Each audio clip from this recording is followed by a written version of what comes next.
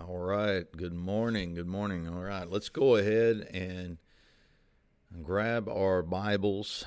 Turn to Exodus 15. We are going to pick back up where we left off with Moses and Aaron and the children of Israel. They have exited Egypt and have made their way now across the Red Sea by the supernatural gift of God, or the hand of God, lifting up the waters and allowing it to crash down on the Egyptians. This is a happy moment for the Israelites. I mean, at least first, right? I mean, they're free from a tyrannical government that imposed slavery upon them for over 400 years. They now can do what they want to do. This is absolutely a blessing, though it's hard to see at the beginning for them. It's hard to see because they're blinded to any other thing. They've never known freedom, right? They've never known taking care of themselves. Egypt made them slaves, yes, but Egypt also understood that they had to take care of their slaves so that they would work for them and not revolt. So, under Egypt rule, the Israelites never worried about where they were going to sleep or what they were going to eat or drink, or even if their children were protected, right? Because Egypt provided all of that. So you got to take all of this into consideration when going to the scriptures. This is this is the humanity of it all, right? It isn't perfect. It's actually really messy and broken. It's far from perfect, and yet we see a holy and righteous God intertwined in the middle of it, working to free a really messed up group of individuals.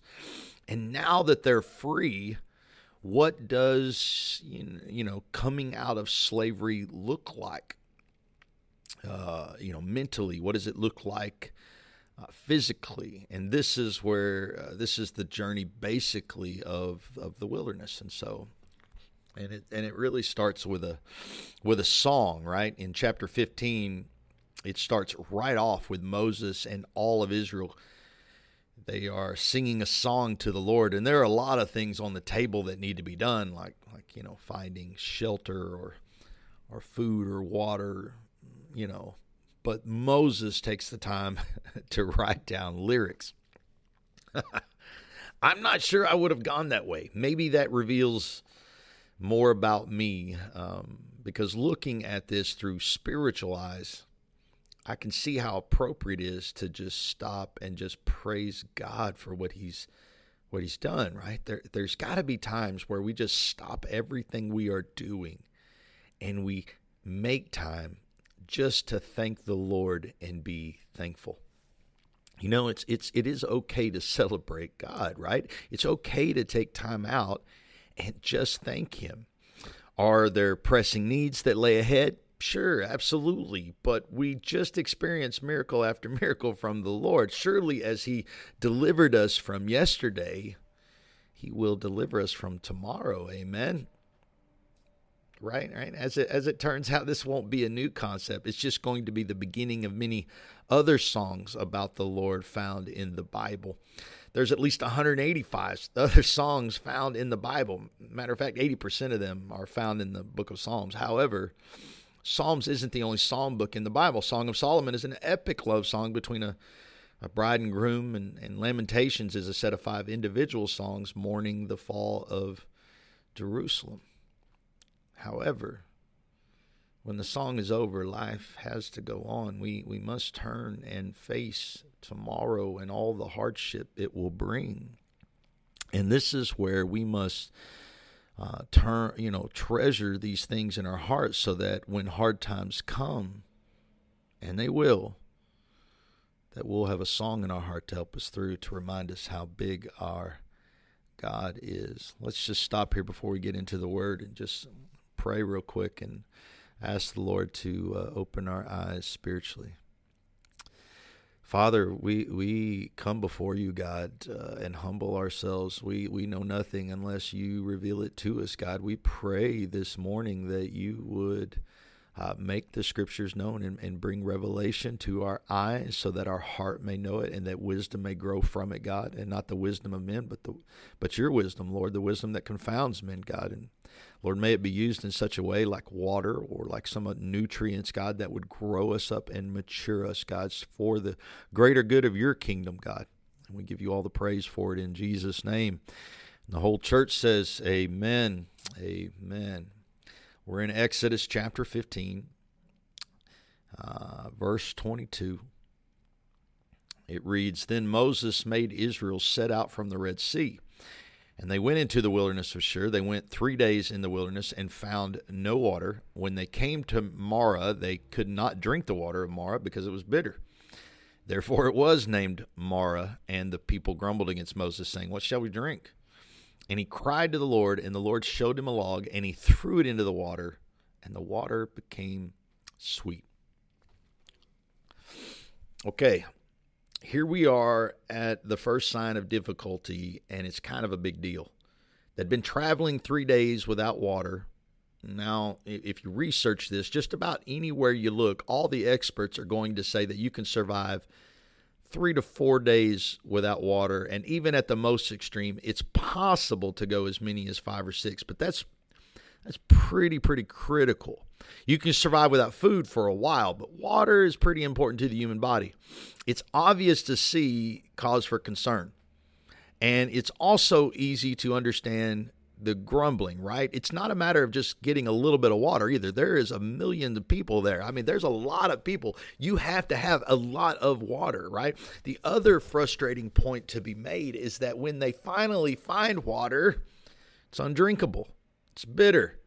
And before we judge the Israelites for their quickness to complain, not even Moses knew he could just throw a stick in there and it would make it better. No, the Lord had to show them that. So there was no plan for water until the Lord created one. And I don't know about you, but I've never heard of such a thing. Have you? Who ever heard in all the technology today about sticks that change the water from undrinkable to drinkable? Turns out there is some truth to this that we're only discovering now.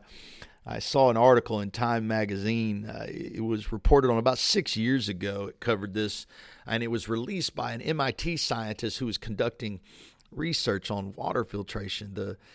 Their research kind of found that water strained through a sapwood of a pine branch filtered out 99.9% of all harmful bacteria. Now, they're still studying the process, but they're finding out that we still have a lot to learn when it comes to the earth and how things work, right? So it's good that they got water, but that isn't why we are really given this glimpse in their history. No, I believe we're given this insight to see and really witness how they handled their first difficulty. They handled it by complaining rather than trusting. Where did that song go now, right? By the way, before we judge them, where does yours go when hard times come? Look at verse 26. If you diligently listen to the voice of your God and do that which is right in his eyes and give ear to his commandments and keep all his statutes, I will put none of the diseases on you that I've put on the Egyptians, for I am the Lord, your healer. So God uses this as a teaching point and steps to give them a promise, a covenant really, and he breaks down very simply all of it into 3 things. And this is it, really easy. Listen to me, do what is right in God's eyes, and obey my commandments and statutes. I mean, he makes it pretty simple. If they follow these 3 things, it's going to go well for them. And now they know, right? All is going to be good. They know it. God has made his point. They've witnessed the signs and wonders, and everything is going to work out right? Not even close. Exodus 16, turn the page there, verse 2 and 3. And the whole congregation of people of Israel grumbled against Moses and Aaron in the wilderness. And the people of Israel said to them, Would that we had died by the hand of the Lord of the land in Egypt, when we sat by the meat pots and ate bread to the full. For you have brought us out into the wilderness to kill this whole assembly with hunger. Excuse me. Do you see the theme here? They went from singing about the miracles of God to complaining about the water. God delivered the water and told them to trust him, and now just a little while later, they are right back doing the same thing. I mean, it really does sound just like just about every human being I know, right? We're so quick to forget the greatness of God and his promises towards us. He just gave them a 3-step plan. Can't they just do these 3 steps, right? Moses does his best to remind them of what they're doing. Like verse 16 or chapter 16, 7 and 8 there. In the morning you shall see the glory of the Lord, because he has heard your grumbling against the Lord. And for what are we that you grumble against us? And Moses said, when the Lord gives you in the evening meat to eat, and in the morning bread to the full, because the Lord has heard your grumbling, that you grumble against him. What are we? Your grumbling is not against us, but against the Lord. What a great reminder for Moses. You aren't complaining against or about Moses and Aaron. You're complaining against the Lord. You're not trusting the Lord. You're not believing the Lord. How would you feel if you keep telling someone something, and no matter how many times you have been honest to your word, they still don't believe you?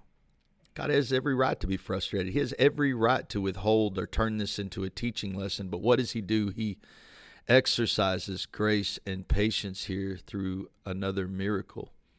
Look at verse 11 there in chapter 16. And the Lord said to Moses, I've heard the grumbling of the people of Israel. Say to them, at twilight you shall eat meat, and in the morning you shall be filled with bread. Then you shall know that I am the Lord your God. In the evening quail came up and covered the camp, and in the morning dew lay around the camp. And when the dew had gone up, there was on the face of the wilderness a fine flake-like thing, fine as frost on the ground. When the people of Israel saw it, they said to one another, what is it?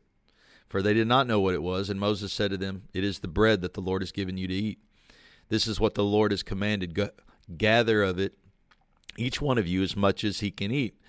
You shall each take an omer according to the number of persons that each of you has in his tent. And the people of Israel did so. They gathered, some more, some less. But when they measured it with an omer, whoever gathered much had nothing left over, and whoever gathered little had no lack. Each of them gathered as much as he could eat. And Moses said to them, let no one leave any of it over till the morning. But they didn't listen to Moses. Some left part of it till the morning, and it bred worms and stank. And Moses was angry with them. Morning by morning they gathered each as much as they could eat, but when the sun grew hot, it melted. So what does the Lord give them? I mean, is it me, or did he just give them chicken sandwiches, right? Okay, so it's not exactly chicken, but it's pretty much what quail tastes like. And, it makes me wonder if Chick-fil-A got the idea from God. I mean, I'm just curious, right? God isn't rewarding their stubbornness for their complaining. He is going to deal with that, but he is also very aware of their inability to grasp the free life. I mean, don't get me wrong. They can keep acting the way they are acting, and God is going to deal with it. But for right now, he's just exercising patience for their benefit, right? After all, it is another song in the Bible that records how patient God is. Psalm 145, 8, 9. The Lord is gracious and merciful, slow to anger, abounding in steadfast love. The Lord is good to all, and his mercy is over all that he's made.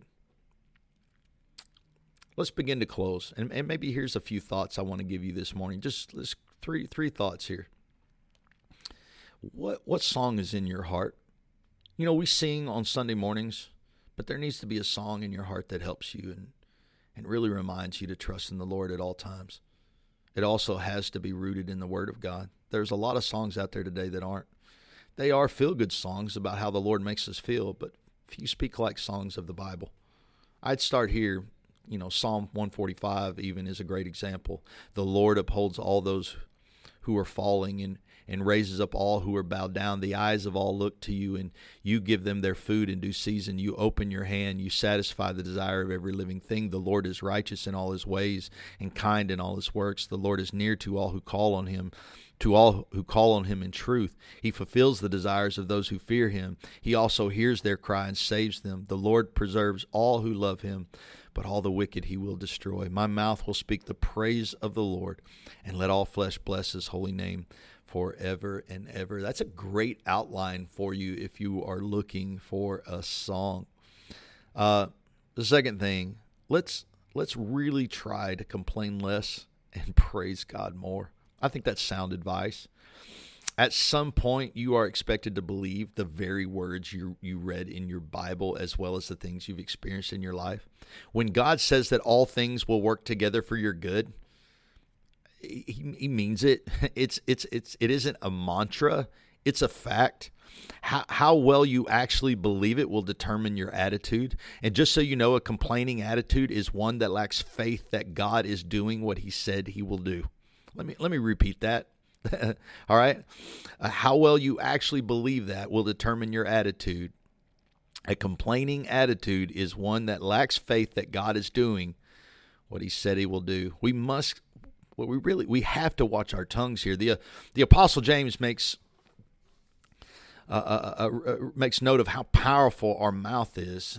He says this: with it we bless our Lord and Father, and with it we curse people who are made in the likeness of our Father. From the same mouth come blessing and cursing. My brothers, these things ought not to be so. Does a spring pour forth from the same opening both fresh and salt water? We have to watch what we say. We have to watch what we're speaking out loud, and our attitude and things. We have to watch these things. Lastly, it's this: trust in God. And you may just end up with chicken sandwiches. Who knows what God's capable of? We only know of what he has already done, right? We know that he loves us and cares for us immensely, to the point of sending his son to die on a cross for us. We're kind of a big deal to him. He loves you so much. And like any parent, he's going to make sure and do what is best for his kids. After all, the Bible is not their story. It's his story and his reputation on display to all of us. Let's pray. Lord, we thank you for the message this morning. We thank you that it's your word that's enlightening to us, Lord, that is growing us, that is nurturing us, God. We thank you that you care so deeply for us, God. Father, we ask that you use the word this morning as a seed, plant it, water it, grow it, God. It's all yours, and may you receive all the glory for it in Jesus' name. And everyone says amen and amen.